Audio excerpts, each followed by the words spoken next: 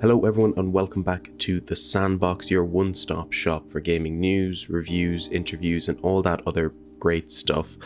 This week I am happy to be joined by the wonderful Kane Plays Games on the podcast. We'll be talking over some of the news stories from this week, including Horizon Forbidden West's delay due to them wanting to avoid crunch, says the game director. Sean Murray says No Man's Sky isn't finished by a long shot.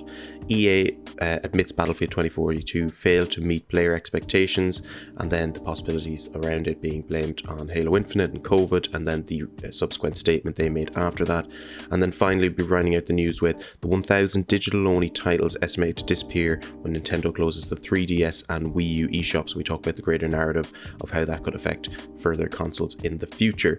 Followed by that, then we have a spotlight piece on the Uncharted game series, and of course the new Uncharted movie, which just came out in US theatres on the 18th of February and in the UK on the 11th of February.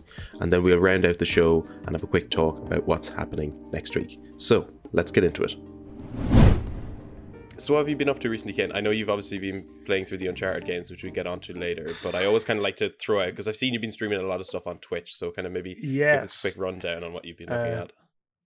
You know, I've been playing too many video games. That's pretty much it, honestly. We went for the Uncharted series off stream whilst also doing the Uncharted series. I've been going through the Batman series. That's been a nightmare on PC. Like, that's been awful. They're great games, but oh my god, they're a nightmare to run on a PC. Aside from that, you know, just been playing bits and bobs in the meantime. Lots of video making, writing scripts, and obviously doing that for my job as well. Yeah. So it's a lot of sitting down on an empty Google Doc with a giant like water bottle, being like, right, what do I need to say? And then doing about 2-hour recording sessions before going into editing. That's been my last month or so, I want to say, since the new year started. Not the busiest new year, honestly. Well, I mean, the quality's been showing off because your recent videos have been phenomenal. I've been looking forward Thank you so much for every time for one of the Uncharted ones to come out. Despite, and this is going to sound really funny because I invited you on to talk about Uncharted. I have not finished an Uncharted game at all. Really? I started the first one a while back because it was free on PS Plus, and then Thieves End came free on PS Plus just after that.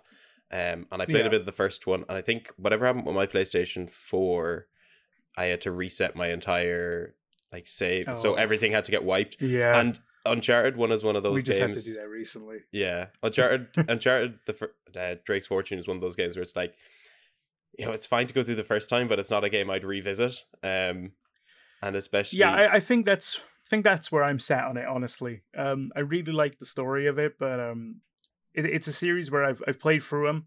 And I feel like out of the 5 that I played, maybe 2 of them I'd go back to, maybe 3 at a push. I mean, but saying that, I have been going through A Thief's End at the moment because I was going to go and see the movie, and I know a lot of it is pretty much based off the iconography of the 4th game. So I was like, I'll give that a look, and I'm really enjoying that at the moment. Oh my god, it's such a step up from the first game. It's unreal. Because obviously the way I do this, because I'm masochistic to an extent. I play these games back to back, so I'll beat one and then the next day I'll start the other one, and then I'll do that on stream because I like torturing myself apparently. And just playing those back to back and then going from 3 to 4 was unreal. I was like, it's like, this is so much better. Why? This is not even close. I was like, oh my god.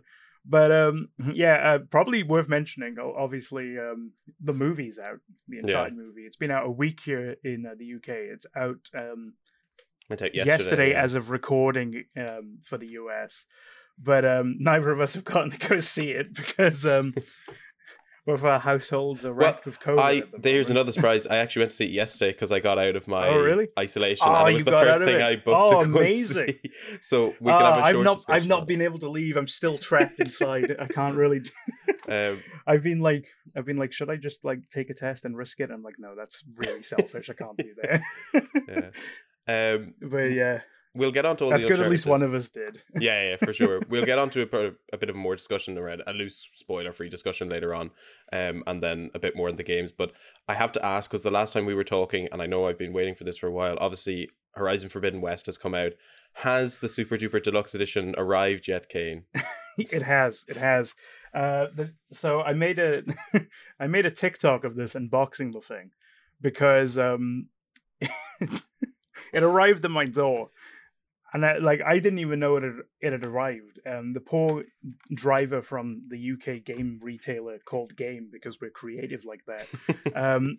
Yeah, the poor driver had to go through Storm Eunice and deliver this giant box to my door. I come down the stairs like an hour or so later, and I'm like, oh my god, this is a lot bigger than it's arrived. It's a lot bigger than I anticipated it being. I might send you an image so I don't have to drag a camera across my room. Yeah. I'll send you an image of the size of the elephant statue compared to everything else, because it was a lot larger than I anticipated it being. I'm very lucky I'm able to fit it anywhere, honestly. But it's really cool. I played the game last night on stream for a few hours. It is probably one of the best looking games I've ever seen. I don't know how they've done it.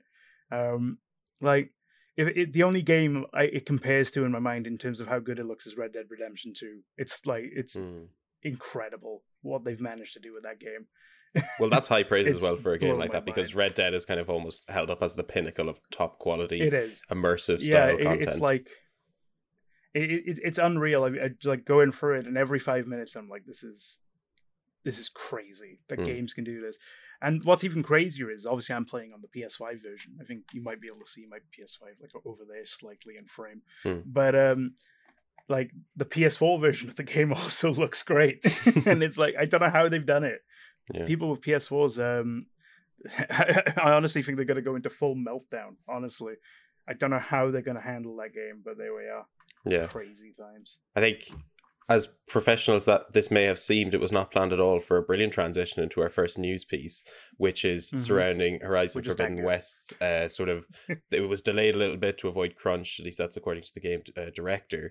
And it brings up a good conversation, because you were talking about how good the PS4 one is, and I know in the article that we have here from The Gamer, they mentioned that because of COVID-19, when they were all at home, they had to do a lot of their playtesting on the PlayStation 4. They got a lot of extra time to really like hone in on that version of the game, which I found quite interesting, because and I'm not going to name any specific games or developers, but it seems to be kind of a common trend at the moment with these newer AAA games, because it's mostly down to the stock issues with the brand new generation of consoles. A lot of the previous gens seem to be a little bit on the ropes when it comes to these new releases. The focus is very much on the shiny new consoles, and the other ones are just kind of there. And that I felt that a lot with games, but from all reports that I've seen, that's definitely not the case with this one. That extra time really benefited them. It's always good as well, because obviously, as you mentioned, such a difficult way to try and get a next gen console. I've been fortunate enough that I've gotten the Series X and the PS5. But I think if you're, especially from a PlayStation perspective, because you kind of have the little intermission console with the Series S for Xbox users, to have a game that runs flawlessly on PS4 as well as PS5 is great. I think I even read recently that they had to deliberately slow down the loading times because people couldn't read the tool tips on the loading screens.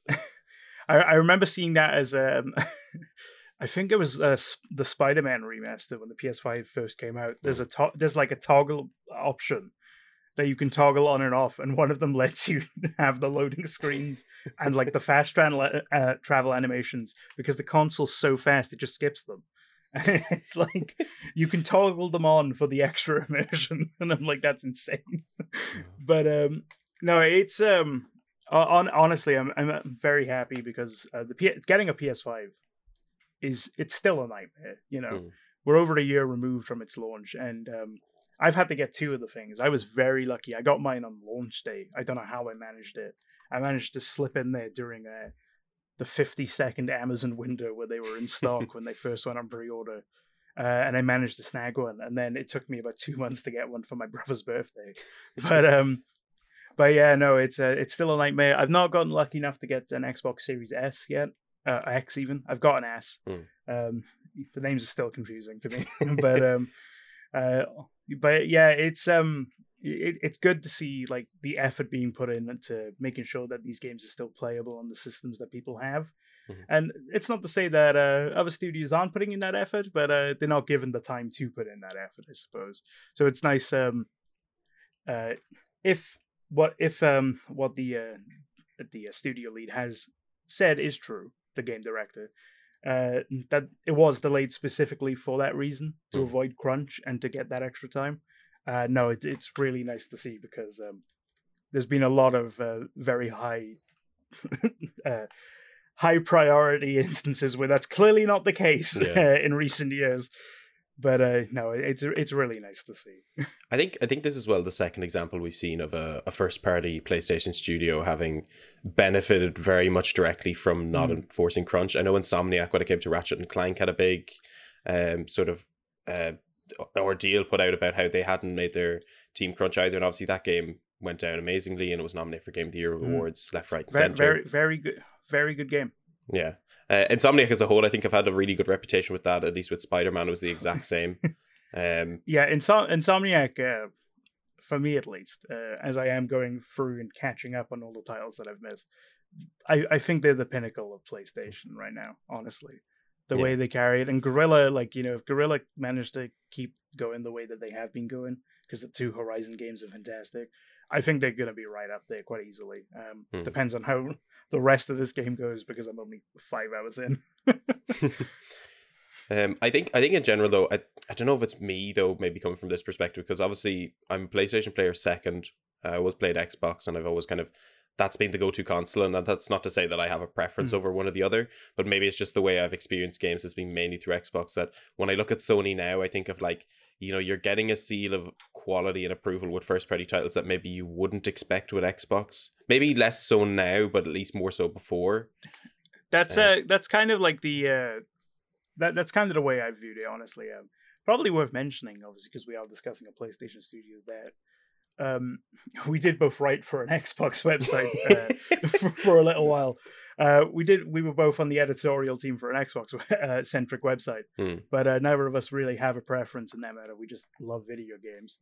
But obviously, my console of choice for the longest time was Xbox. I was mainly the 360, and then I switched to PC, and now I've kind of gone back. But yeah, no, though the way I look at the industry, currently at least, is if you want the guaranteed seal of quality on first party games, it's pretty much PlayStation. Yeah. That's because Xbox haven't had the time to really get to that level yet, they're still quite in the process of building up their first party studios. So I'm curious to see how that goes. I feel like Starfield's probably going to be one of the first big indicators of how that goes. Yeah. But it's I definitely there's a level of quality that PlayStation brings to the table, and Horizon 2 is definitely the latest in that, for sure. Yeah, because I thought at least come around November, December time last year that maybe Xbox was going to try and put out some titles that kind of push that mark. And obviously games like Forza Horizon 5 are a brilliant example of what that hardware is capable of. But I mean, Forza's an excellent title. Yeah, but in terms of sort of the big titles that everyone talks about, I mean, Forza is a big series, but I don't think it's on anyone's particular mind when it comes to huge first-party titles. It's certainly not on the same level of, say, Horizon, God of War, The Last of Us. And I do think that's the at least currently. When you look at the big franchises, it's pretty much for Xbox. It's pretty much just Halo on that level. Yeah. Like, even something like a Gears of War, which is a big Xbox IP, I'd say it's like a rung or two below that level, for me at least. And, the Gears games are great. I've played most of them. I've enjoyed every one that I've played. But, I think they, as we continue, we're going to see more IPs of that level be brought into the fray. And I think that'll maybe give us a clearer idea of what kind of level we're expecting from Xbox, because whilst the games we've been getting this generation are great, I don't think they're necessarily almost like medium defining, which is the way I describe PlayStation's first party IPs. They go above and beyond sort of like defining the console. They're kind of what you think about when you think about the industry at large, really. Yeah, I think specifically as well, I think there's always I think back to the really the quote from like, was it from Steve Jobs, or is it from someone at least relevant to that, who's like, you know, a Windows PC is for work, Mac is for play. And I kind of think of that in a similar way to Xbox and PlayStation, where it's like Xbox is more for sort of like games, like sort of the traditional style of game that you'd imagine sitting down with your family with. And then, well, obviously Nintendo would occupy that role, but if we're talking about those two, Xbox would occupy that more sort of, here's a game sort of thing. And then Sony's approach is always like, here's a very cinematic experience that just happens to be a game as well. Yeah. And that's a good way of putting it. I think the way I described it last, probably on Twitter, was talking to some random person about video games, was I think Xbox is all about how you access games, and PlayStation is all about how you experience games. And I think that's the two kind of philosophies of them at the moment, at least. Which, you know, that might change if that Spartacus program turns out to be true. They might go more into Xbox's direction. But yeah, no, it's a very much kind of like a different mindset to gaming and just video games in general from them both.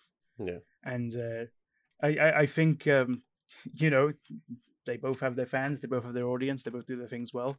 But it's nice to see at least, especially just from the PlayStation side at the moment, because we don't have many reports from the other Nintendo and Xbox, is that we're kind of seeing these studios take things like crunch a bit more seriously. When a few years ago, that definitely wasn't the case. There was loads of reports about Naughty Dog crunching employees, not related to either of them. Rockstar were apparently quite bad for it, you know.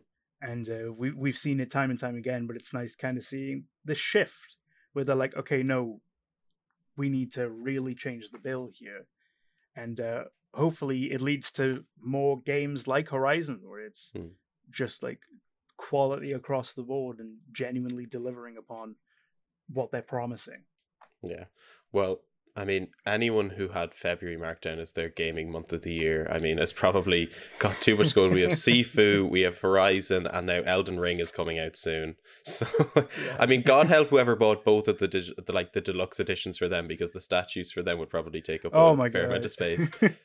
I'm not even a Souls man, and I was tempted to buy the Elden Ring one because that statue is gorgeous. Elden Ring is it's looking weird though, because I'm not a huge Souls fan either. I've always been someone who's very intrigued by the Souls aesthetic and the look of the Souls universe. Funnily enough, I have Demon Souls and I have Bloodborne, and I played a bit of Demon Souls and never got past like the first 5 minutes of it. I mean, in game wise, I played about 2 hours of it, and then Bloodborne I never booted up, and I know a load of people love that game. And I've always just been like, yeah, Elden Ring kind of looks like it'll be, I know, at least from my perspective, Elden Ring looks like it might be a bit easier than the previous Souls entries. I've seen reports on that, because like it's apparently a little bit easier to get into, at least. And I think it's because it's targeting a much wider audience, because they have like George R.R. Martin on it. So they're really like wanting as many people to get into the game as possible. So I feel like this one's maybe... I've had a discussion with a friend of mine, Owen, who was he was invited to like the test weekend. It was I can't remember what they called it, if it was a beta or whatever. There's so many different names for public beta these days. But he was invited to that, and he is a massive Souls fan. He's beaten them all apart from Bloodborne, I think, because he doesn't have a PlayStation, or didn't have a PlayStation. And yeah, no, he was like, it's kind of like the introductory game at the moment to get you into the genre, and then you can explore the rest of them. And I'll probably end up picking it up because I'm interested. You know, I own the rest of the Souls games, despite not being a massive fan of them. But yeah, you know, it's I'm curious to see mostly the vision of that game, because I think George R.R. Martin has, like, I mean, if Game of Thrones is anything to go by, he's has insane creative vision, and so does From Software. So the idea of them two working together, I honestly dread to think what we're going to be witnessing. So it's exciting, honestly. It's exciting to see. Yeah, it's definitely one of those games, I think, at least from my perspective, because I'm not a huge FromSoft player, that I'll keep an eye on, see how people enjoy it, and then maybe pick it up on sale at some point in the future. I say I'm not a big FromSoft fan. The real reason is because I have such a huge backlog of stuff I have to get through anyways, that buying a new game at 60 quid, I know I won't play it until like November. So no point in That's wasting the excuse the money. I tell myself, because I do have a giant backlog of just plowing through games. But it's really just because I'm not good at them. That's probably the reason I've never really invested the time. I'm really bad at them. Yeah. Let's move on to the next bit anyways. We're talking about big backlogs. Here's a game that's been out for a long time. No Man's Sky obviously released a new update recently, but the big news around it is that it's still not nowhere near finished according to Sean Murray. He says by a long shot there's still a lot of stuff to do. No Man's Sky, firstly, have you played No Man's Sky, or have you played it in depthly, I suppose? I've played a lot of No Man's Sky. Well, I say a lot for me, which is the current hour count on Steam, because I brought it up because I knew we were discussing No Man's Sky. Is around 64 hours I've spent in game on that, on PC at least. I've played a little bit on PlayStation as well. I love the game. I played it after the almost this redemption arc began, because that's what No Man's Sky is. It's a giant redemption arc of a video game. I think it's fantastic, and I'm glad to see they're continuing to support this game. And I think it says a lot about Hello Games' kind of like character as a studio, where they're determined to really make this the game that they hyped it up to be all those years ago, and it didn't happen at its launch, of course. But no, I love that they're continuing to do this. It's fantastic to see. Yeah, I think obviously you mentioned earlier that some studios really bought into crunch a while back, and that's starting to change a little bit. I think these sort of games, I'm thinking No Man's Sky, Sea of Thieves, and like Destiny 2 are kind of byproducts of that time, because now all these games are getting the real, like, I suppose, sort of TLC that they deserved for a long time, and they're probably starting to get into the realm where almost coming up to where they had been promised for. Obviously, you mentioned with No Man's Sky when they were initially meant to launch, but they're getting there now, and I think it's always really nice. It's nice to check in on those games and see how they're doing. Yeah, and especially to see the studio is learning a lot from their mistakes, which is mentioned in the article here as well that we have. Yeah, I believe that is a direct quote from Murray.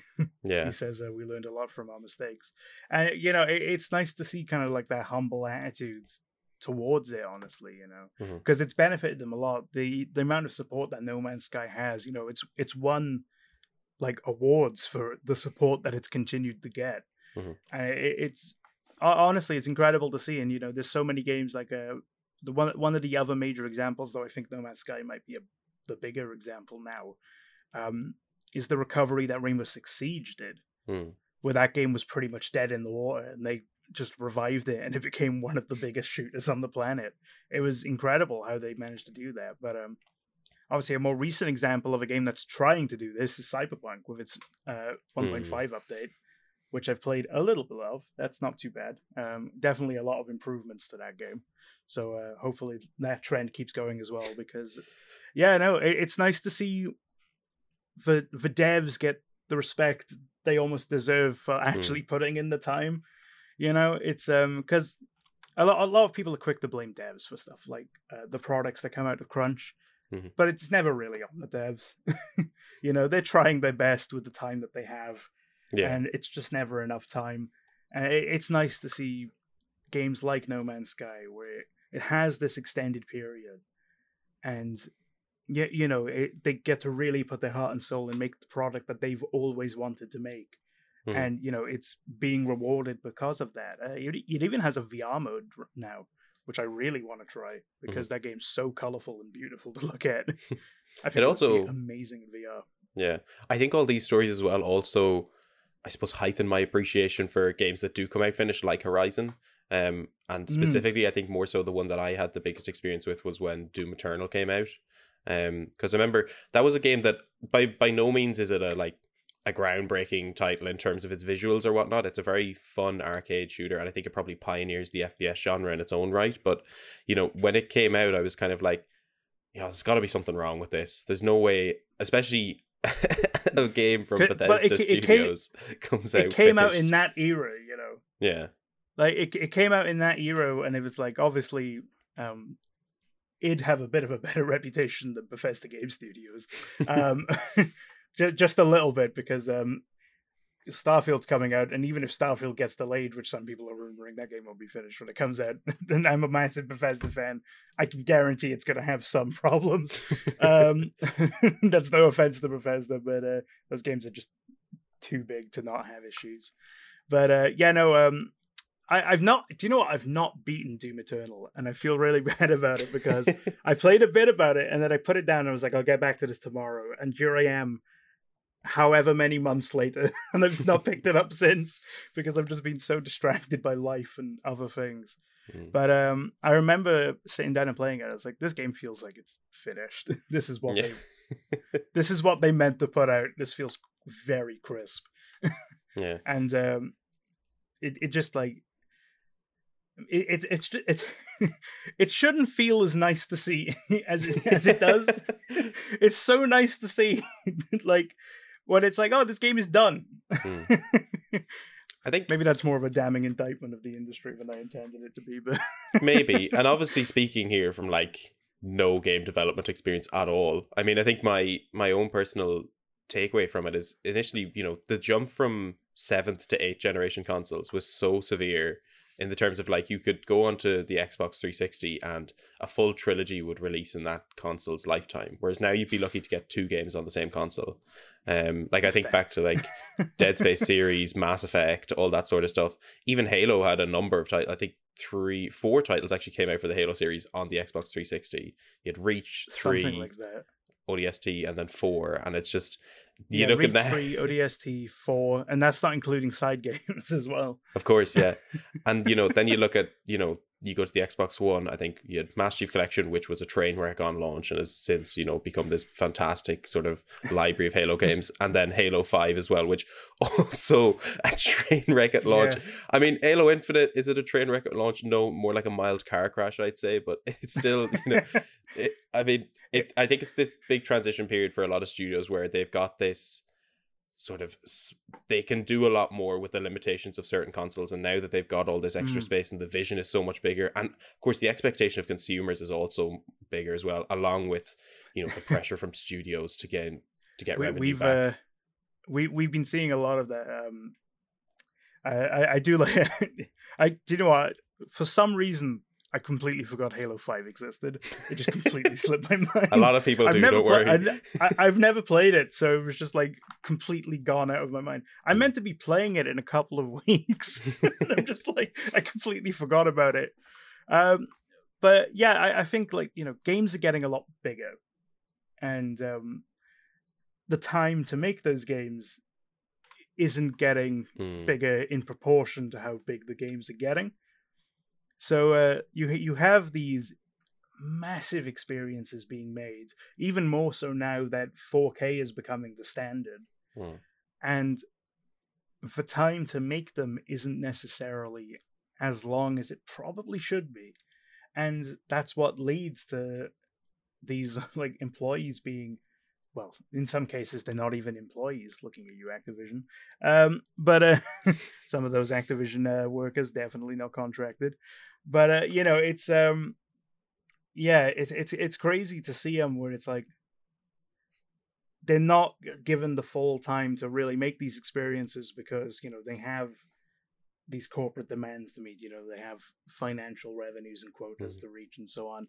And I'm hoping we've seen a turning point. I'm hoping that Cyberpunk has gotten us to learn a lesson a little bit as an industry, just a little bit, because of just how that blew up in everyone's faces. So hopefully things like Horizon mark a nice little turn, and it's nice to see games that were kind of caught up in that era, like No Man's Sky, really make the most of this extra time to just create experiences that have become beloved. You know, they've completely changed their reputation, not only as a game, but as a studio. You know, it's incredible. Yeah. I think the interesting thing I'm looking forward to is obviously the game is coming to Switch this summer. Be interested to see how they port that over to, obviously, I don't mean a weaker console, but obviously in terms of the amount of capacity you can have on a handheld portable console. It'll be an interesting one. Decision. Because I'm excited because I'll probably end up picking it up on the Switch. because it seems like a really good game for the Switch, especially on the OLED. Like that game's so colorful. I think the OLED's gonna really let that thrive if the port's good. Well, the only problem I ever have with the Switch is that twin stick games on the Switch are just atrocious. They're not the best. No, I think it's just the positioning of the analog sticks for me that really just makes my hands feel sore, and I have to put it down after a certain amount of time. When it's in its dock and I have the Switch Pro controller, perfectly fine. But just on the go, which is what I'd use it for normally, nah. This Pro controller is a lifesaver. It was before my Switch even arrived. I bought that because I'm like, I'm not using Joy-Cons. I refuse to use Joy-Cons. So like I've used them when they're actually connected to the Switch now and again. Aside from that, I can't stand them. So this was a wise investment by me, and I've not looked back since. The biggest problem I always have is when I have the Joy-Cons and people come over and we decide to play Mario Kart. And I've got quite big hands in general, so the Joy-Cons feel tiny. And it's like... Yeah, they're like Tic Tacs. Yeah, well, that was the one thing the Wii had going for it, was that it was, the controller size was fine. I think it was adequately proportioned. I think that generation had a notorious thing for having smaller-ish controllers. Like, I can't hold a 360 controller properly anymore since having an Xbox One controller and all. I've not gone back to the 360 controller in a while, so I feel like it would be a difference, but... Yeah, like I remember, and it's probably the main reason why I was a 360 kid. I can't use old PlayStation controllers, man. Oh, they're no. Too small. They're too small. They're too fragile. Right? When the DualSense came along, I was immediately praising it. I was like, thank God they've made a controller that I feel like isn't going to turn to ash in my hands. Oh, I can play games again on PlayStation. It's a miracle. Those PlayStation 3 controllers always felt so light, to the point if I dropped it, like there was something coming off it. Yeah. It's like, by comparison, an Xbox controller felt like a weapon compared to like it felt like you need a permit to own an Xbox controller compared to a like a DualShock controller. It's the difference between them was insane, honestly. I don't know how they got around with that design for as long as they did before changing it, but I'm very glad they did. Yeah. Well, so we've talked a bit about sort of games dealing with COVID in regards to Horizon. We've talked about games sort of redeeming themselves over the course of time at No Man's Sky. Let's go on to a game that has very much been seeing quite the opposite recently, which is Battlefield 2042. Kind of an internal report of a meeting they had amongst staff at the time was kind of sent out, and I got this from IGN, but they've since released a statement afterwards on PC Gamer talking a little bit about the context behind that discussion, saying that they were only kind of highlighting some factors and they weren't necessarily blaming, but more so trying to take away key learnings of how they'd adapt in the future. Battlefield 2042 is such an awkward situation. I haven't played the game. I haven't even watched that much about it because I think maybe like most people I was sucked in by Halo Infinite at the time because that had been a game I was waiting on for ages. That was kind of my thing as well. I was given the choice between spending a full AAA price on Battlefield or playing Halo multiplayer for free. And I was like, well, I don't really mind multiplayer games. I'm not a big multiplayer game person. As if anyone who's ever seen any content that I've made knows that I don't really talk about multiplayer games. I made the choice for Halo as well. I have talked to a bunch of people who have played the game. They say it's not as bad as everyone says it is, but it's not in great shape. I think the interesting thing about it is, especially with multiplayer games, specifically with a game that comes out at $70, and I'm not sure what the conversion rate is for that. I think it's around €60, £60. I think it's about £60. Yeah. You're looking at sort of, in one case, you've got to, first of all, buy that game yourself, and then they're only really enjoyable if you have a group of people who are willing to play it with you as well. So you need to know at least... Yeah, so they all have to buy it. Yeah, you need to at least know 2 or 3 other people that have paid $70 for a game as well. And then for it to, look the way it did, I know the only times I ever saw bits about it was the bugs and glitches, which, I mean, maybe appeals to the cynic of somebody online because obviously they're going to see all the bad stuff about something as opposed to the good bits, but it was evident that there was a lot of problems with this game. I think there's always problems with a game when you release a beta 2 weeks before the actual game comes out. Yeah, that was a great decision by them. First of all, do want to point out, love that the in the update here on the IGN article it says Battlefield 2041. Yeah, I did notice that as well. But the one thing when I was reading through this, and it got me thinking about Battlefield and just kind of the way that I approached it, or I guess didn't approach it, because of that cost. It got me thinking: are we at a stage now where it's no longer feasible for AAA shooters to really carry that full price without having something else attached to it? Because, you have Call of Duty. Call of Duty still sells well, but it also has Warzone. And I think that free-to-play Warzone kind of keeps the wheel turning even longer, I suppose. But it's an interesting one because I'm trying to think, is like, would Halo have sold well if that, would Halo have been as successful as it has been, despite its problems?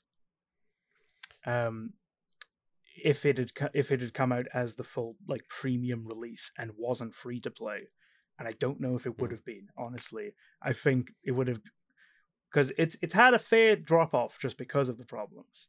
Yeah, but I'm curious to know about how that would affect the things. Obviously, Game Pass as well as a factor in this, but I want to see what like the next kind of like shooter from EA does and how they've kind of adapt from this. Well, the interesting thing is recently, if we talk about Halo, you're taking a gamble with spending £60 on that game because realistically, all you're buying is the campaign because there's nothing else at the moment bar. Because the multiplayer and I believe custom games are already free to play, so you've got this element of, okay, well, I'm paying for the investment in this title, and then you're thinking at that stage, well, is it worth buying the campaign now? Unless you're really wanting to play the campaign, there's no point in buying it.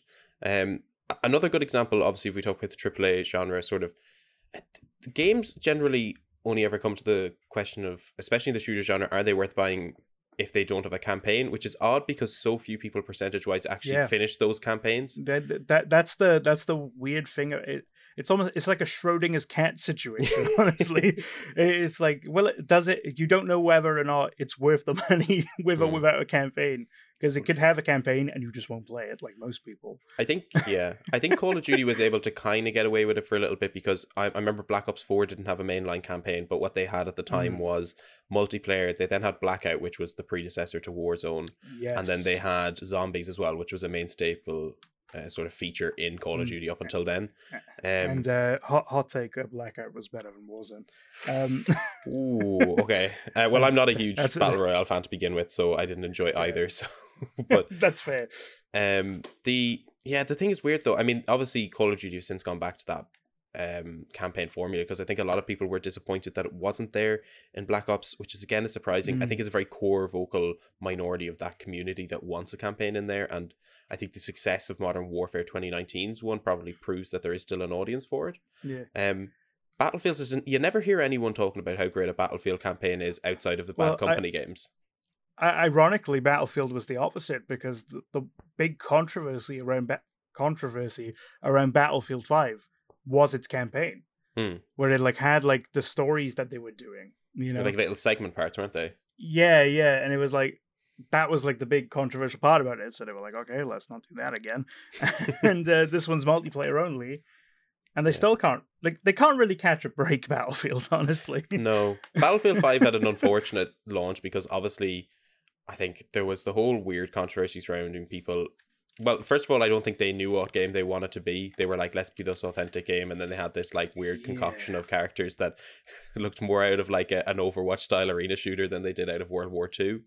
But then you had the weird controversy of people taking it completely the wrong way online as well and being just generally scummy people. Being Twitter.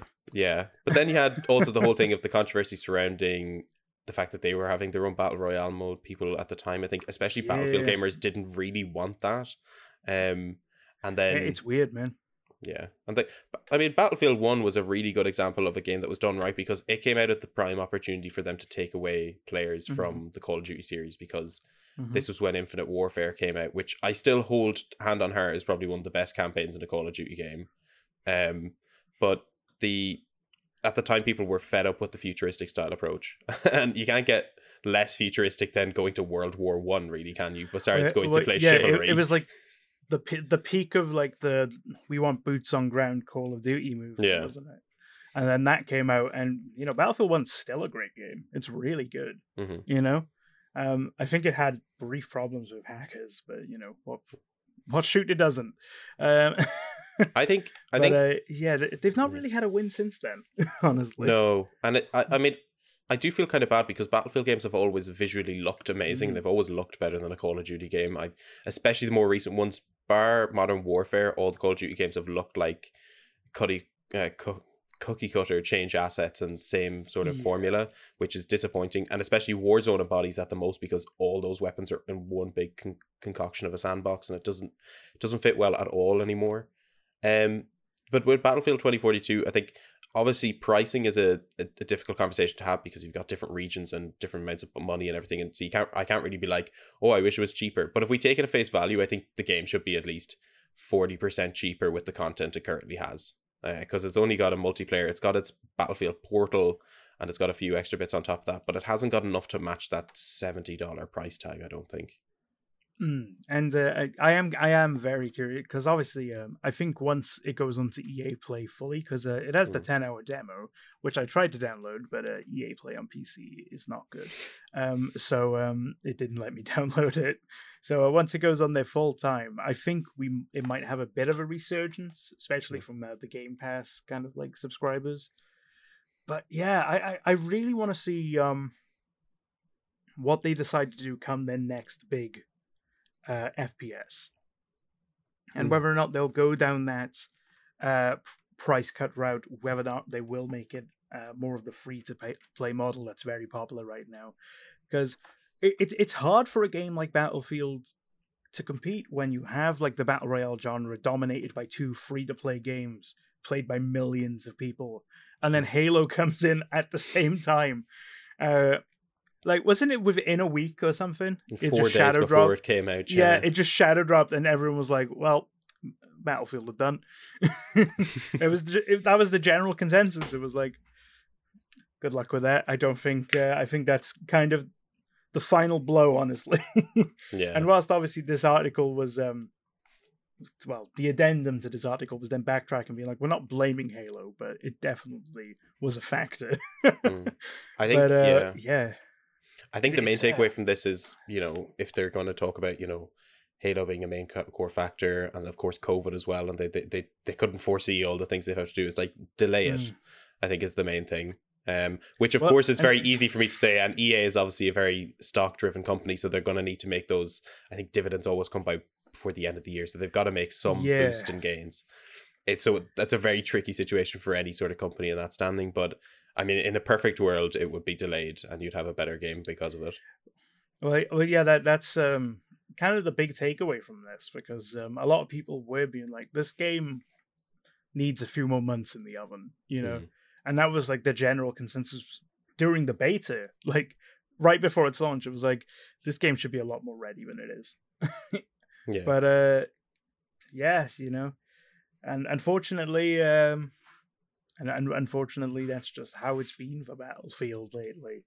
And I hope it can recover, because I do love the Battlefield games. I think they're fun, but it's just had a rough go at it. It's in I like to call it the BioWare slump, where you have like these series of great games from them, and then it hits like that Mass Effect 3, and then stumbles into Andromeda and Anthem, and now they're trying to recover again. But hopefully they can get back on the ground running with the next one, at least. Yeah, if not a couple of months down the line with this one. Yeah, well, only time will tell, anyways, and hopefully we come back to it and it'll be in a better state then, and maybe possibly I will give it a go at that stage. I can tell you what platform it won't be on, though. Moving on to final story of the week. The 1,000 digital-only titles estimating to disappear when Nintendo closes 3DS and Wii U eShop. This is an interesting story because it's very reminiscent of the whole "we're closing down the PlayStation 3 and Vita stores, get your stuff quickly," and then that was obviously backtracked because of all the backlash surrounding it. Whereas PlayStation at the time very much said, "Oh, we're so happy we can keep this going." Like, bullshit. Like, get out of here. Right. Nintendo seemed like the company that will not back down, and will more so if you try and pirate the game afterwards when you can't get it legally in any other way, they will absolutely send you a cease and desist. But Nintendo might be the smartest company to be filled with idiots that I've ever seen. Honestly, they make the worst decisions. But the problem, I think, the problem is, at least when it comes to, I think, again, this is all perspective and all just what I think at the moment. But when it comes to, say, PlayStation and Xbox, those two companies are so compared to each other that there's almost this incentive to try and win over the consumer. Whereas when it comes to Nintendo, Nintendo doesn't care what's going on. Nintendo does its own thing. Like, of course, they can have the console generation of the Wii U and still survive and create all these like intellectual properties that for some reason blow up. And they're not going to care what the consumer thinks because they know people will lap up whatever is put in front of them. Not saying that, players shouldn't, buy the stuff that they enjoy, but it's like at one point, it's like there is no repercussion, I believe, for Nintendo in whatever decision they truly make, honestly. Nintendo, it's almost like the right hand doesn't understand what the left hand's doing with them. Because it's like you have the Nintendo legal team, which is basically a private militia at this point, tracking down anyone that's having fun, like orbiting around their IPs. Even to the point where someone made a fan game, not even selling it, just made it for themselves in a video series, and Nintendo took it down because that's how they operate. And then they're like, you can't pirate our games. We will take you to court. You will pay us a lot of money, but also you can't buy our games past a certain age. Yeah. And it's just, I don't know. I don't understand the logic behind this. I don't know if it's a legal thing out there, because I remember, I don't know if you saw that recent controversy on YouTube with this guy who does like review of all the Dragon Ball stuff. And are you the big anime review channel? Yeah. See, I don't watch it generally myself, so I heard about it through different sources or whatever. And there was the whole conundrum where this company who owned Dragon Ball and all this had taken down over like 1,000 videos that were I believe it was Toei. I think Toei, it was Toei Animation. Toei Animation, yeah. I'm not an anime guy, so I'm apologize if I'm butchering pronunciations. It must be some way in which they handle legal proceedings out there that must be the norm, and it's just not translated well over to Western culture in that sense. Yeah, so I did like a write-up about this at some point. It was a long time ago, though. Like Japanese copyright laws are very much like a lot more strict than Western copyright laws. There's not a lot of room. There's not a lot of gray area, essentially. So like in the case of that Toei situation, it's buried under my tweet, so I can't really go into it on from the actual research that I did at the time. But the situation there was like, in terms of Western culture and YouTube, he was in the right. His videos, like, I can't say that every single video was in the right, but based on what he does, he is looking at them through a critical and analytical lens, and that is covered by things like fair dealing and fair use. In Japan, that doesn't really exist. Like, if the rights holder doesn't like something or doesn't want you to do something, they can just take it down. And obviously Nintendo, being a Japanese company, they kind of take that approach. And they received a lot of backlash for it. But it's a crazy one, because like, if they had announced we're bringing the Wii U to the Switch, we're porting over games to the Switch, we're going to be doing it over time, and it's going to be a slower process, but they are coming, and we just want to put this console to rest, move forward. Yeah, that would be one thing. Nintendo didn't do that. The report that they said, and they have since taken it down, it was on their FAQ, they pretty much confirmed that they had no plans to bring the 3DS and Wii U things, or like re-release them elsewhere. They had no plans for that. They just went, we're shutting this down, like they did with the Wii. And part of me hopes that people get to play these games on the Switch, and part of me also kind of doubts it. So I don't know. It's it's a baffling decision though, and like the headline here is 1,000 digital only titles, because obviously a lot of the games that most people are going to care about, those are the ones you can also buy physical versions of. Yeah. So that's not as big of a deal, though the prices of those physical versions will skyrocket, because that's just how physical games work now, unfortunately. Yeah. They go way up in price. But these digital only ones, unless they're released on other platforms, they're gone forever. Mm-hmm. And apart from the devs who own them, they're just gone. And, yeah. I think, just to kind of put it into perspective, the estimated numbers from VGC are around 450 digital-only Wii U games, 600 digital 3DS games, 100 Wii U games that are also available physically, 300 3DS games that are also available physically, and then nearly 530 virtual console games, around 350 of which are not currently available on Nintendo Switch Online. I think the biggest issue I have with this sort of practice, specifically outside of initially the realm of just, video game preservation, because, I believe it was mentioned that Nintendo doesn't even allow public libraries to rent out games to people, which seems so ridiculously stupid, because it's like, if you're going to take away something from Nintendo someone, don't like stuff like that. Yeah, but it's like, if you're going to take away the only source and where you can get it from, and then not offer any alternatives, I mean, obviously you can't promote emulation, but at the same time, it's like, where else are people going to go? There is no other option for it. And that's why I'm saying the right hand doesn't understand the left. It's like, oh yeah, we're getting rid of these. I'm like, okay, put them on the Switch then. Like, find a way to sell them. People still clearly want these games, and people are pirating them, because that's a big problem for you, and it's one that you constantly take people to court over. Why aren't you seeing that and going, if only there's something we could do with this platform that makes us money? Like, I don't understand how they haven't made the connection yet that maybe we should invest in this to stop people stealing from us. The other problem I have as well is that if this sort of practice is more commonplace, specifically among Xbox and PlayStation consoles as well, as an indie game publication, indie games predominantly market their entire self on being digital, because most of the time you can't afford to get a publisher that will make you a physical copy. And in some rare cases, there's obviously different websites that do limited run games for that sort of stuff. Yeah, but when it comes to this, and when you think about it now, and even still, if you were to get those, they're in such a limited quantity that, again, as you mentioned, the price of those games, if anyone really wanted them, would be astronomical if they were taken off digitally. Like that's what worries me a lot about, the hyper focus on Steam for PC gaming, is that, one day Steam is not going to exist. Where do all those games then go? So, like, I mean, obviously you've got things like GOG, itch.io, all that sort of stuff. Itch is a fantastic platform, by the way, which I think, if you're looking for indie games, more people should support Itch. 100%.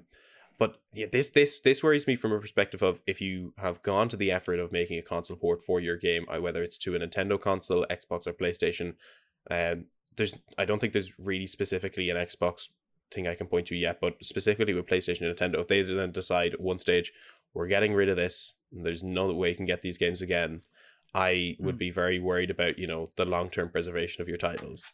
So that's the big problem with it, honestly. Yeah, it's just, like, eventually, especially now that digital is the predominant way to get games, at least in the UK, it's something like 75 to 80% digital as a market, outside of very specific AAA releases. I think, it's just like, it's you're looking at it, you're like, these games can just vanish, and like there are some games there where it's like, not as many, like, it's not going to be as big as a deal as to people, and that sucks in its own right. But to not be able to preserve these, if Nintendo put 10% of the effort into games preservation, but they did into suing the ever-loving Christ out of people and like shutting down everything, they would have the best backwards compatibility system on the planet. Because as much as I love Xbox, and as much as we both love Xbox, Xbox should not have the best backwards compatibility. I'm sorry, they shouldn't. They have the least reason to do so. Like, they shouldn't be showing up PlayStation and especially Nintendo at this. But yet they are. And it's like, they could make so, like, even from a business perspective, the amount of money that they could make off of investing into this. Yeah. Because I think the main thing is this will definitely be something that at least in 5 years' time we can look at and see if the company's made the right decisions, because as it stands, it's still a very new situation, because you don't have that problem with, I suppose, the original Xbox generation and before, because most of that stuff has either been remade, or at least the popular ones have, and there's digital versions of them still available. Nintendo was kind of the first one that is making such a rash decision like this, for as poorly as the Wii U, well, the Wii U still sold, but as poorly as the Wii U sold in comparison to other Nintendo consoles, this is still a big blow for a lot of people that would want to experience those titles. Yeah, well, it's not the first time they did it either, because the Wii went through the same thing a couple of years back. They shut down the Wii, and that was the biggest travesty, because it took the Wii Shop channel music away from us. But yeah, it's just I don't really know how the future is gonna go with this, obviously. But I part of me wants to believe that this is like a ploy by Nintendo, where they get people to rush out and buy them now, because you can still re-download them after they disappear in March 2023. You can re-download them if they're purchased, so there's going to be some kind of server up and running still that keeps track of that data. But are they going to bring? Is this them trying to get people to rush out and buy them now, and then re-release them again on the Switch because they haven't mentioned that? Or is this just them being like, well, those consoles are dead, time to move on, and they just leave them behind and they disappear into nothing? Yeah, because I think the important thing to finish this story on is, the way in which they've spread out, the way in which it's gradually going offline, seems very much at the benefit of a quick influx of people buying those games, because the usage of credit card is getting removed on the 23rd of May 2022. Then you can't add any more e-card shop funds after the 29th of August 2022. But you can still redeem game codes up until March 2023. So there's a full year here that they're just like, let's just get rid of the only ways these people can buy stuff, and then we'll take it offline, which, I don't know, like there's no way that that's not intentional, if that makes sense.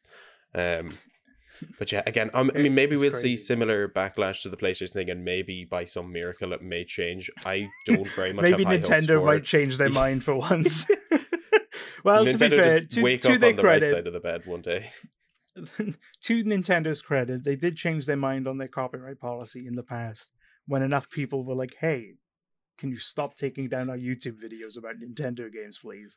They went, okay. Well, even even recently, wasn't it? You couldn't co-stream a Nintendo Direct. Something like that, yeah. I co-streamed the last one. Hopefully that stays up.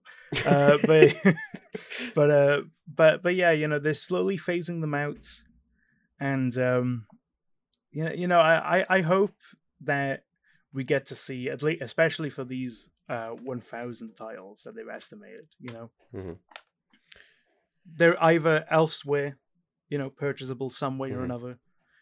So these devs can still get some support, even if it's not much, because, these are older games now, more than likely. It's just so disappointing to see, especially the bigger companies, the ones with all of the money, to not really care about their own history, And it's just... Yeah, especially for because there's so many kids, for example, even stuff like Pokemon, the only way if someone wants to go back and play an old Pokemon game, they either have to own a Pokemon game already, or after this, they have to buy the physical copies of it, which are already costing more than current AAA games. Yeah, for the ones that are available digitally. So that's only going to go up once they're more of a rare commodity, Well, We'll leave the news on that sour note, unfortunately, but Unfortunately. we're going to go into a bit more of a positive topic. But first, we have a quick word from the sponsors, and then we come back.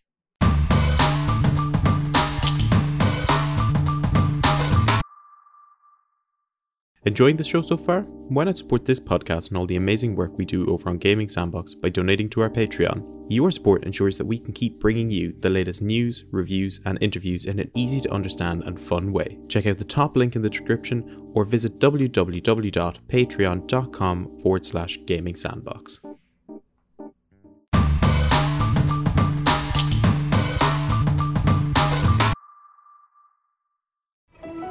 There are places out there you can't find on any map.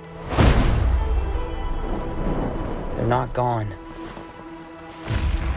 They're just lost. Alright, so welcome back.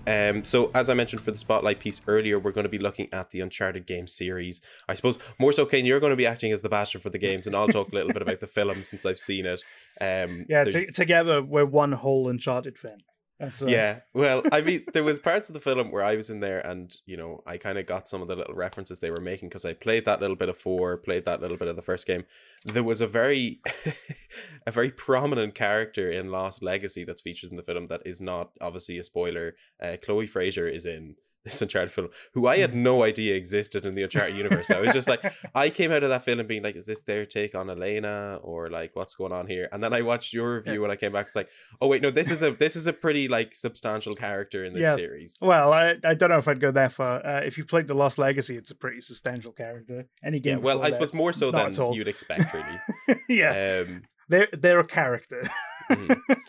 The interesting, I want to touch on the movie very quickly first because there's a lot of talk about like, well, this is obviously their own universe, which I think, first of all, I want to point out that there's a lot of, I suppose, gaming adaptations that are taking this approach now. Obviously, we have Uncharted, The Witcher did that.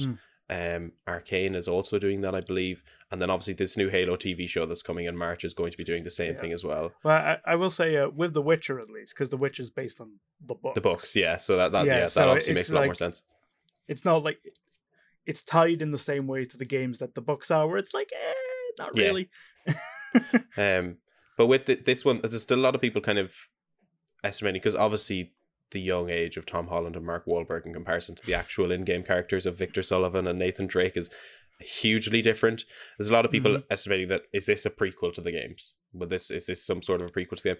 And there is, I mean, some elements of nods to it, because I know obviously we're introduced to Chloe in, I've done my research after watching the film, as obviously we're introduced to Chloe in the second game, and there's this sort of allusion to a past she's had with Nathan Drake, and people are kind of saying, well, is this film the past? Because they only first meet in this film, so that could be a neat way of doing it as well. And obviously, no spoiler, you see it in the trailer, but obviously Mark gets his Victor Sullivan stash near the end of the film, so there's obviously a bit of a, I suppose, a leaning into that older version of Nathan Drake and Victor Sullivan. My favorite thing about that movie, because it's been in development hell for so long, is that Mark Wahlberg was originally meant to play Nathan Drake from reports, and the film was in development hell for so long he aged out of the role and had to play Sullivan instead.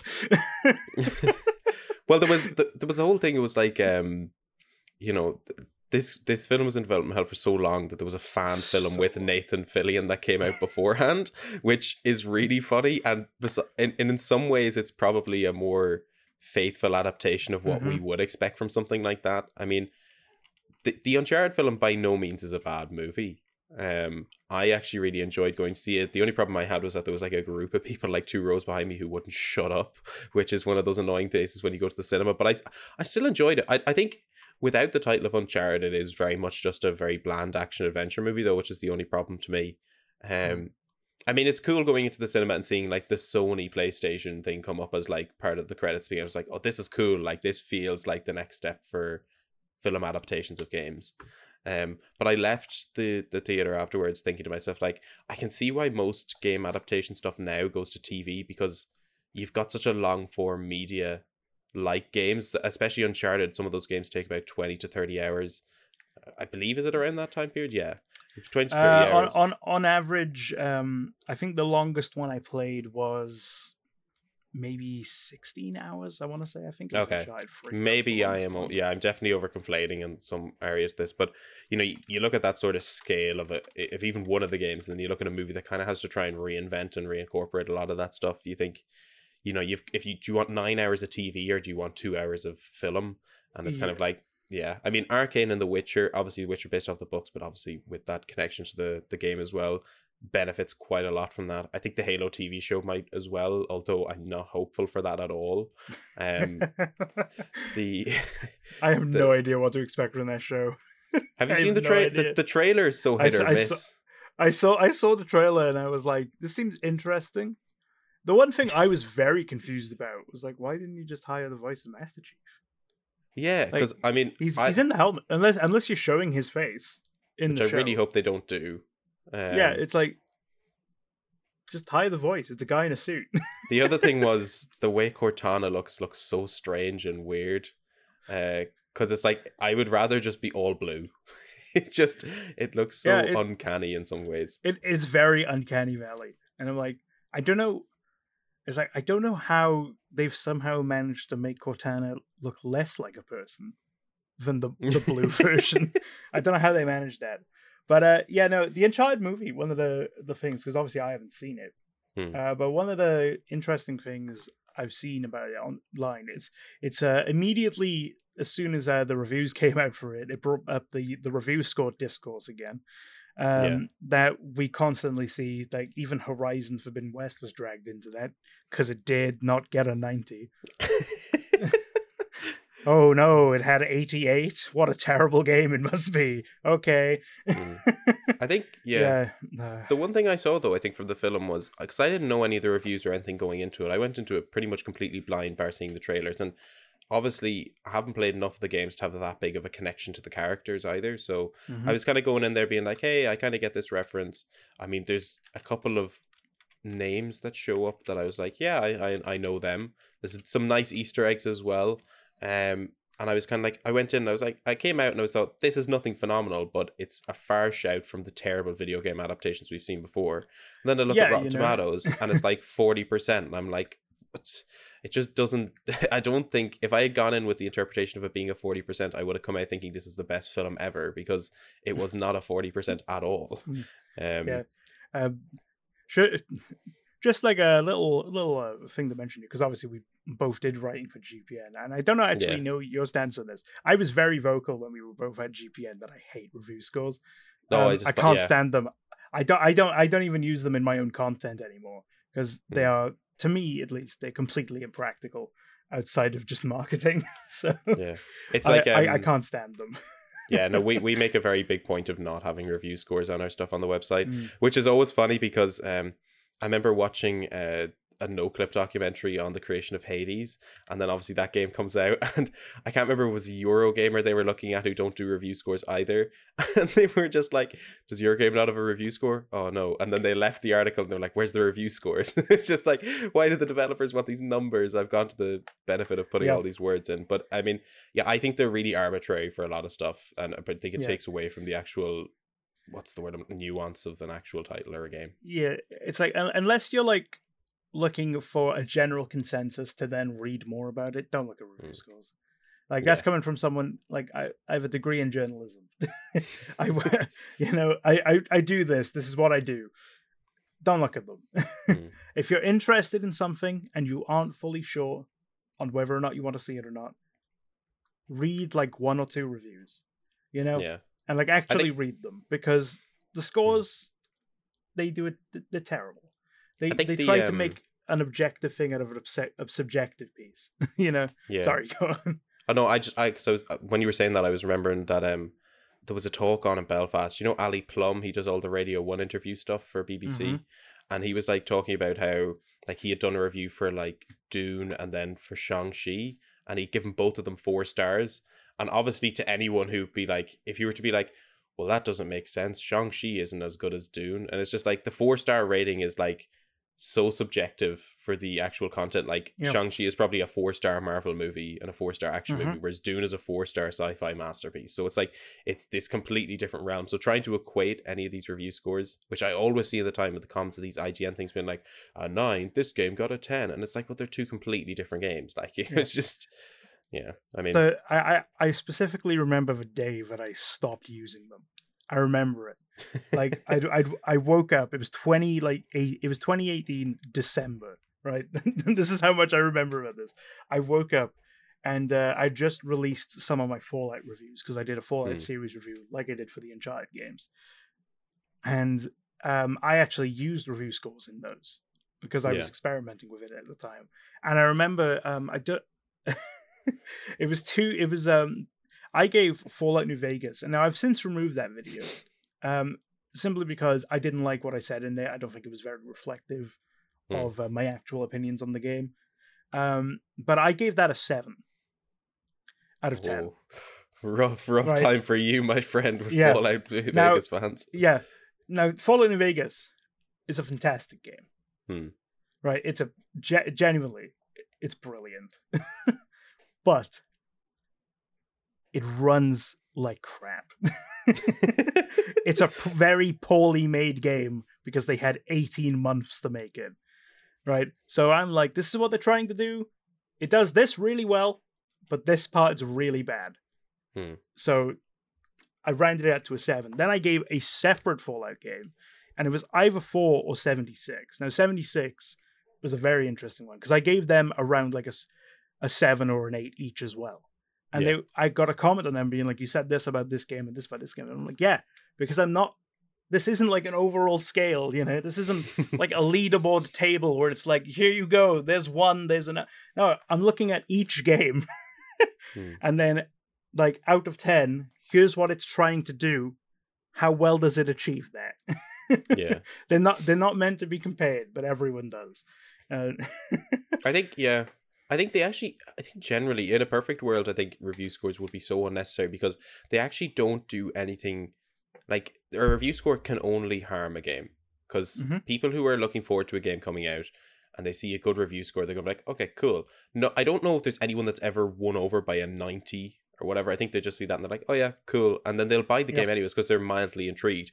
But if you're going to buy that game and you see it get a 60 or something, which, first of all, that's an above average score. It means it's a decent game. Check it out. Yeah. But there's such a weird concoction with games that if it doesn't get an 85 or above, it's this trash game that's not worth your time. We're so spoiled for choice now with great games. Well, a 70 is considered bad, and I'm like, how? There's 10 numbers. What are you talking about? And even you and I will both know this from getting like early copies of games or whatever. There's a big difference between a review code and then the game on day one. And I think there's a perfect example of this when Arcane Studios released Prey, and there was the whole controversy surrounding this IGN review that had given it a 4 out of 10. And for a while, I think people look back on Prey now as probably the creme de la creme of Arcane Studios, like their best game to date. Moon Crash is really good as well. People should go and play that. And support Arcane Studios. They don't miss. No. And then they had the whole thing with the IGN piece was that the guy who was reviewing it had really been enjoying it up until near the end part, and then the game crashed and he couldn't finish it. So what would have been a fairly respectable score, and which was completely fixed post-launch, got tanked, and people started, I suppose it works both ways. At the time, I assume it was detrimental to some effect to Prey. Arcane have been very unfortunate, bar Deathloop, with actually getting their name out there, and they make phenomenal games. And Deathloop, I would argue, is probably one of their more mediocre titles in comparison to the stuff they've made. From what I've played, I haven't finished the game, but I could agree with that. Prey is fantastic. The Dishonored games are insanely good. And here's me being completely arbitrary and saying it's not worth a 10, but it's just like it really is. It only serves to be a detriment to the actual studio itself. I think they're really useless. I think if you think a game looks interesting and you think that studio has a good track record, I mean, there's going to be a few hit or miss situations. Cyberpunk is one of those, but I think even if you look back on the history of CD Projekt Red, The Witcher 3 came out with some glaring bugs and it was fixed post-launch. You know, Well, you're making... Here's the thing with Cyberpunk, you know, that game got really good review scores, but it's because they played the PC version. Yeah. You know, they played the good version of the game at launch, and then it came out and it was a disaster. You know, it's just like the only reason, and this is like, you know, I've studied specifically the journalistic side of the media for like a third of my life, and the one conclusion I've always come back to is that there is no legitimate reason to use a review score outside of getting someone's attention and getting their money. Yeah, it is. Like, it's a clickbait item.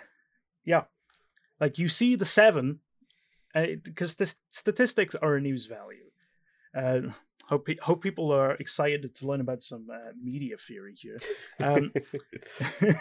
But like statistics are what we call a news value, and like if you've ever learned anything about media, one of the things you'll be taught about is news values, and how there are specific like categories and criteria, is a better word, that make good news. It's why, if you've ever sat down and have gone, man, the news is so negative. Yes, because negative news sells better and it keeps you watching.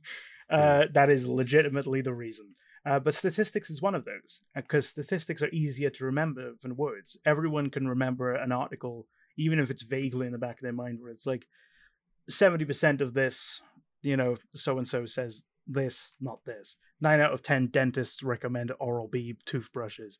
Other toothbrushes are available. But, you know, it's just like, they're easy to remember. So review scores, that's all they are. It's just slapping that onto the marketing. So you're like, oh, interesting. And then you remember. To put it in very basic terms, the review score is to game reviews what the red circle is to a YouTube thumbnail. It is exactly that. It is. Yeah. It's, if you've ever watched any breakdown channel about any media product ever, where it's like the red circle and then there's like zoomed in, there's like a picture of something that's not even related to the show. There's such an art to those thumbnails. With an arrow pointing towards it. That is what a review score is. It's the giant red circle on your game review. Yeah. And I genuinely don't know any, like, I don't know many reviewers that actually like them. No. Because they're just like, it's just something we have to do, man. I don't know. They're completely arbitrary. They don't mean anything.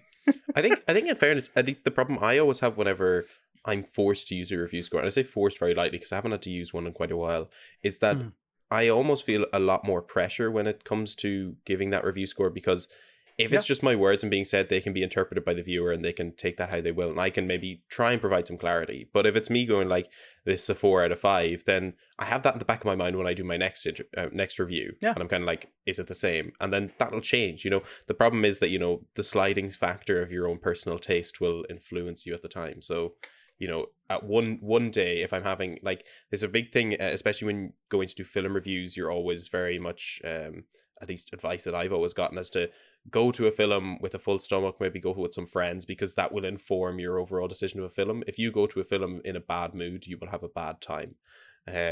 So like, I could go to Uncharted, the film, and like, as I mentioned, those people behind me talking kind of ruined the experience a little bit.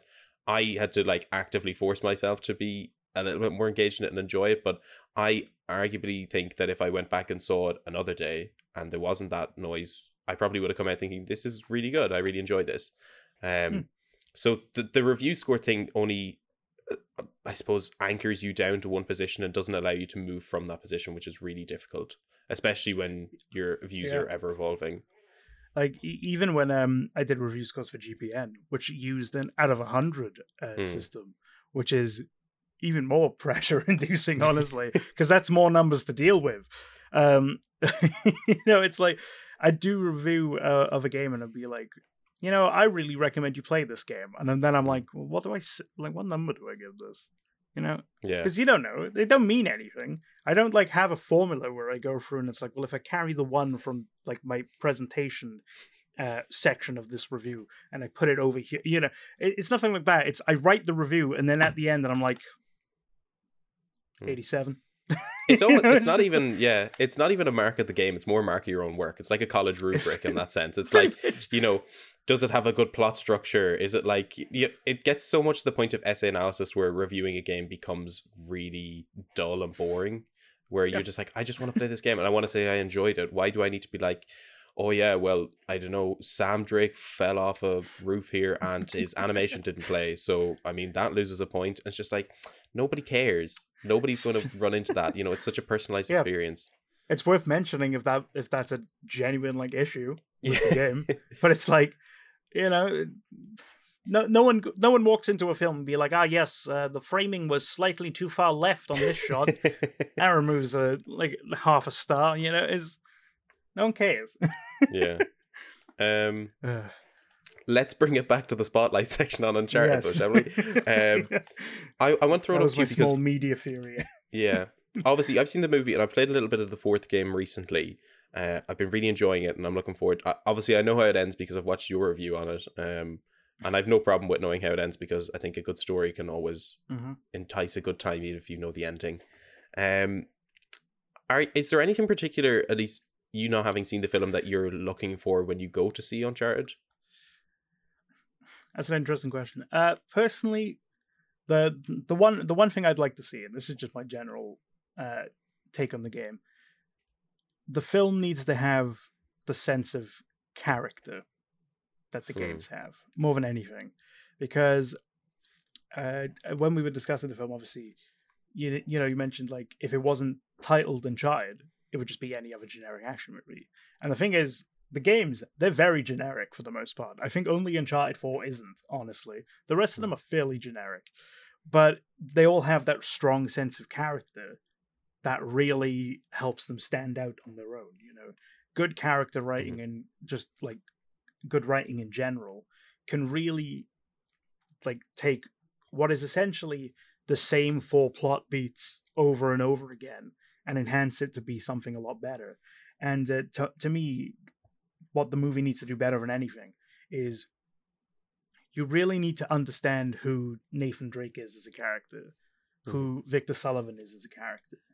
And it's potentially a little bit harder because the film doesn't have the luxury of 50 plus hours worth of content to do that in, you know?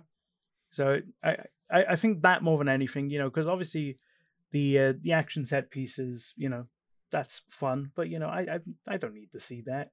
I can see that in any movie. I'm sure it's a core component of the formula, but like as I described it in my Uncharted 2 review, that's a million other action movies, most of which star The Rock. You know, I don't care. I'm there for the story. I'm there for the characters, and the rest of it's just kind of added on top of that. Yeah, I think specifically when I went in, I was obviously with the little bit of knowledge I had, it was still substantial enough to be like, okay, I know the pacing is going to be bad with this because there's so much stuff that they have to get out. And honestly, it is like that for quite a substantial part of the movie because they've got to get through this whole process of, okay, Sully meets Nathan goes on this adventure, you meet all these other characters. The one thing about the Uncharted games that I've noticed very much is that because they have that longer runtime, there is a lot more presence of moving from location to location. 4 does this a lot. Like you're going from one island to one area to one place. And the movie attempts to do that in some facets, but it's not as prevalent as it would be in the games. And that makes a lot of sense because of the runtime. I think the actors do a really good job, but again, the runtime really lets them down when it comes to characterization. They only, like, I think Tom Holland and Mark Wahlberg only ever really feel like the characters they're playing near the end of the film. And that could be just a complete byproduct of the fact that they're doing this establishment origin film. And so obviously they would be a little bit different. Like Tom Holland's version of Nathan Drake is a lot more childish than, say, the actual game adaptation. Not to say that Nathan Drake isn't this super serious character, but he's more of like the charming rogue as opposed, like more so like a Harrison Ford as opposed to a Spider-Man, if that makes sense. Yeah, that's definitely because I mean the Uncharted films, they're a modern Indiana Jones story. That is what they are, you know. And like you mentioned, kind of like the moving back and forth, because that is a big component of the Indiana Jones, where it's like this world-spanning adventure, and like the actual moving from location to location is a big element of that. Mhm. And yeah, no, and like my honestly, my big concern is like that they're not really going to have the time to really become the character almost. And that's probably nothing against like Tom Holland or Mark Wahlberg. It's just that's just how the movie runtime does things. You have to keep going because you need as much in there as possible to sell tickets. Mhm. But yeah, no, I'm excited to see what it does bring, though. Yeah. Just as Well, someone, because it's fresh in my mind. Well, two things I came out really impressed by was, first of all, the choreography and the actual fight sequences, which was very important considering it was an Uncharted film. The only thing I noticed is, and this isn't really a spoiler of sorts, nobody really gets shot with a gun in this film, bar like one or two scenarios. It's obviously, with it being That's a 12 rated film, I believe that's the point. Because I went into the movie with my approach of like, the unfortunate problem I had with the first game was that the formula was so much like, run into this section, here's a gallery of people to shoot, and then you move on to the next section. Whereas this film takes the approach of like, this film takes the approach of very much like, there's a lot of hand combat and a lot of parkour and movement, which I think is great. I really love that sort of style of stuff. And then on the odd few occasions where there is a gunfight, the rating really shows its it shows its colors, because there's no real particular killing of someone with a gun on screen, at least to my memory. Which is it's not necessary, but it just seems like a really weird thing for a film that is so based around this gunplay combat that Uncharted has. Yeah, I mean, if the film wanted to be really accurate to the combat, it would never end, because it lasts forever in the games. But yeah, no, that is interesting, because as the games went on, melee combat became a bit more of a thing, and like they embraced more of that like Harrison Ford punch up kind of vibe. But yeah, no, because like if you haven't played the Uncharted games, those listening, a lot of it is shooting people. It's 1/3 great storytelling, 1/3 really good parkour, and 1/3 you're just shooting people. And there's not much else in these games. But yeah, it's interesting to hear that, because I was thinking, well, there's going to be a lot of guns and like explosions and stuff in this, but to hear that it isn't that much, that does surprise me, actually. Yeah. The other thing I really liked as well, and this is a byproduct of Sony owning the games, and I suppose subsequently the soundtrack, is that the game's soundtrack features quite heavily in it. I say quite heavily. Nate's theme, which is the one that everyone knows, plays on a number of occasions, which I thought was really cool, because I'm a big stickler in terms of music. I think I had this big problem with the Marvel universe where the composers for those films would change so often that there would never be a core theme for a character.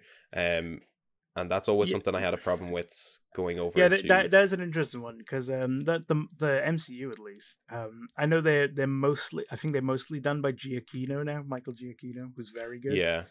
But yeah, for the longest time, I think they would swap around a lot. But yeah, no, it makes sense though, because the Uncharted soundtrack is very good. It's very good. No, it is. Yeah. Like it's composed by Henry Jackman, who is like, he does great things. So it makes sense that they would use it, because it's like we have 5 games of soundtrack composed by Henry. We're using this in a film. No, we're not getting anyone else. No, we're gonna use this. The other thing as well, at least, I mean, you mentioned the Giacchino for the Marvel stuff. I know the new Doctor Strange film, which he had done the previous work on, it's now Danny Elfman doing the score, which I'm very strange to see if that strange. Yeah, sorry. I'm very interested to see if there'll be a crossover of themes again, because Danny Elfman, for all accounts, hasn't, at least when he did the DC stuff as well, he never really seemed to care very much what previous composers had done with the themes. Because I remember when he did the original Justice League, there was a complete rewriting of the original Superman and the Batman themes, which he changed because he was like, well, I've done these ages ago, these are mine. Like, so I'm just gonna bring them back to my themes, even though they don't really fit the film. But yeah, I know Marvel runs a bit of a tighter ship with that, so hopefully they'll be like, no, use Giacchino's theme, please. Yeah. I mean, we got to see a lot of that in No Way Home because Giacchino does both the Spider-Man and the Doctor Strange film, so there was obviously some good continuity there. But I thought it was really cool to see this in the Uncharted film. I think a lot more video game adaptation stuff could benefit from this. Like, we talk about the Halo show that's coming out. I mean, I was thinking, like, what the hell is this? Like, this is a thing that the Witcher trailer did as well, where they had Monsters from Kanye West or whatever it was as the trailer song. And then it's like, especially because we've seen the first season, we know the show has some really good music. And then this Halo one comes up, and I can't even remember. Well, the Nirvana one for Batman, I actually quite like. So I like it, but I'm like, okay, listen, you've done 4 trailers. Mix it up a little, please. Did you? I think there was the article. I can't remember where I read. It was like the director of the Batman says he was really inspired by Nirvana, and I was like, no shit, obviously. Like, I literally quote retweeted it down. And I was like, really, what gave that away? But yeah, no, that's something I kind of hope, because obviously the Halo TV show had some rendition of some song, I can't remember, but it wasn't anything to do with Halo. And you're thinking, like, imagine how chill-inducing that would be for people who understand that series to have heard, like, the Halo theme or something like that. And I'm because the Halo music is phenomenal. Well, now, I just want to double-check this. Wasn't there something with Halo composers that they wanted more royalties or something, and they were threatening to potentially, like, slow down the release of the show or something? I just want to double-check that real quick. I don't remember that specifically. I remember original Halo composers sue Microsoft over unpaid royalties dating back 20 years and instruct lawyers to explore Halo TV show injunction. Yeah, is so this the whole Marty O'Donnell situation, isn't it? I believe this might be this is still the Marty O'Donnell situation. But yeah, no, like it's especially weird with video games where like every character has a song that's associated with them. You know, it especially in trailers. I'm like, hey, you know, most people are probably gonna, like, even the casual audience that don't really care about video games, they'll have at least heard about some of these soundtracks before, and even not, a lot of them are good soundtracks. Like, the Halo soundtrack, that'll get people interested in a show. The video game soundtrack thing is always weird because it's either the company holds on to the royalties or the individual holds on to it, and that's always a strange. Obviously, in my mind, I would love if the individual always held on to them because I believe they've put in that most work, and then, you know, they've done all this, and, you know, they should be fairly compensated if that music is used again. I think the most recent thing I had was when Mick Gordon was doing the music for Doom Eternal, and they were trying to rush him, I think, in some cases to get the Eternal soundtrack out, which still isn't out because of the disputes between them, and he obviously didn't do the DLC music. That was Andrew Holschult and David Levy. So yeah, it's a real mixed bag of stuff, and I don't think with the industry, I think, being so new, I think there's a lot of, I suppose, discussion around that area of royalties in it that needs to be had. And I mean, that's one I reckon that'll probably come to a head in the next few years as we expand, as gaming expands more into like other mediums. You know, I think that's where that kind of stuff will be ironed out. But yeah, no, I mean, it makes total sense that the Uncharted movies were using Henry Jackman's score, because why wouldn't they? Yeah, I think while we're on the topic of music for stuff, I want to briefly say, did you see that supposedly John Williams is coming back to do the Obi-Wan series? Yes, I did see that. I nearly had a heart attack because I woke up and saw John Williams trending on Twitter, and I'm like, oh no. Yeah, because he just celebrated his 90th birthday, and it's not the news you'd want, would it be? Yeah. Oh god, but yeah, no, yeah, that's really cool. Yeah, because I mean, it's John Williams. I think, just to bring it back to the Uncharted film before we finish this off, I think overall, you know, a fun time. I think people should go and see it if they're interested in the property. You'll get the sort of stuff that you're looking for realistically, which is you'll see Nathan Drake and Victor Sullivan on screen, whether you agree with the casting or not. I actually think they did a fine job in the end, and it was something I was like, because I was worried I would go in and think, that's Tom Holland, that's Spider-Man, I can't take that seriously. And I actually went in there and I was like, you know what? There's a decent differentiation between them, so I can actually enjoy this as a Nathan Drake film. And the overall sort of plot, it does ring very true, I think, at least in the way it's done to the first Uncharted game. There's obviously, they're going after Magellan's lost treasure, which I believe is the whole plot of the fourth game, if I'm not mistaken. Or no, that was That was Captain. The fourth one's the Libertalia. Captain. Yeah. So there's different differentiations between a lot of stuff here, but I'm hopeful that it's a good step. Obviously, because it's a Sony property, and again, this isn't really a spoiler. There is a mid-credits sequence, so stick around for that. Which I think is so weird, like that Sony always has to try and ham-fist in this next movie into a thing. It looks perfectly fine, to be honest. I mean, if there's a second Uncharted movie, that'd be kind of cool, but I'm not up for an Uncharted cinematic universe or something. Who knows? In 10 years' time, we will get the multiverse where Aloy comes out of a portal or something and meets Nathan Drake, and that will be an absolute mindfuck of a moment. And people will be like, how did we get here? They'll fully Infinity War it. Yeah. But yeah, that I suppose concludes our loose spotlight segment on Uncharted, amongst other things. Yes. To finish off, I want to kind of quickly run through the socials of both of us here first. Obviously, if you're listening to the podcast, you already are familiar with Gaming Sandbox. You find us on Twitter, Instagram at Gaming Sandbox _ on Facebook, LinkedIn, and YouTube at Gaming Sandbox.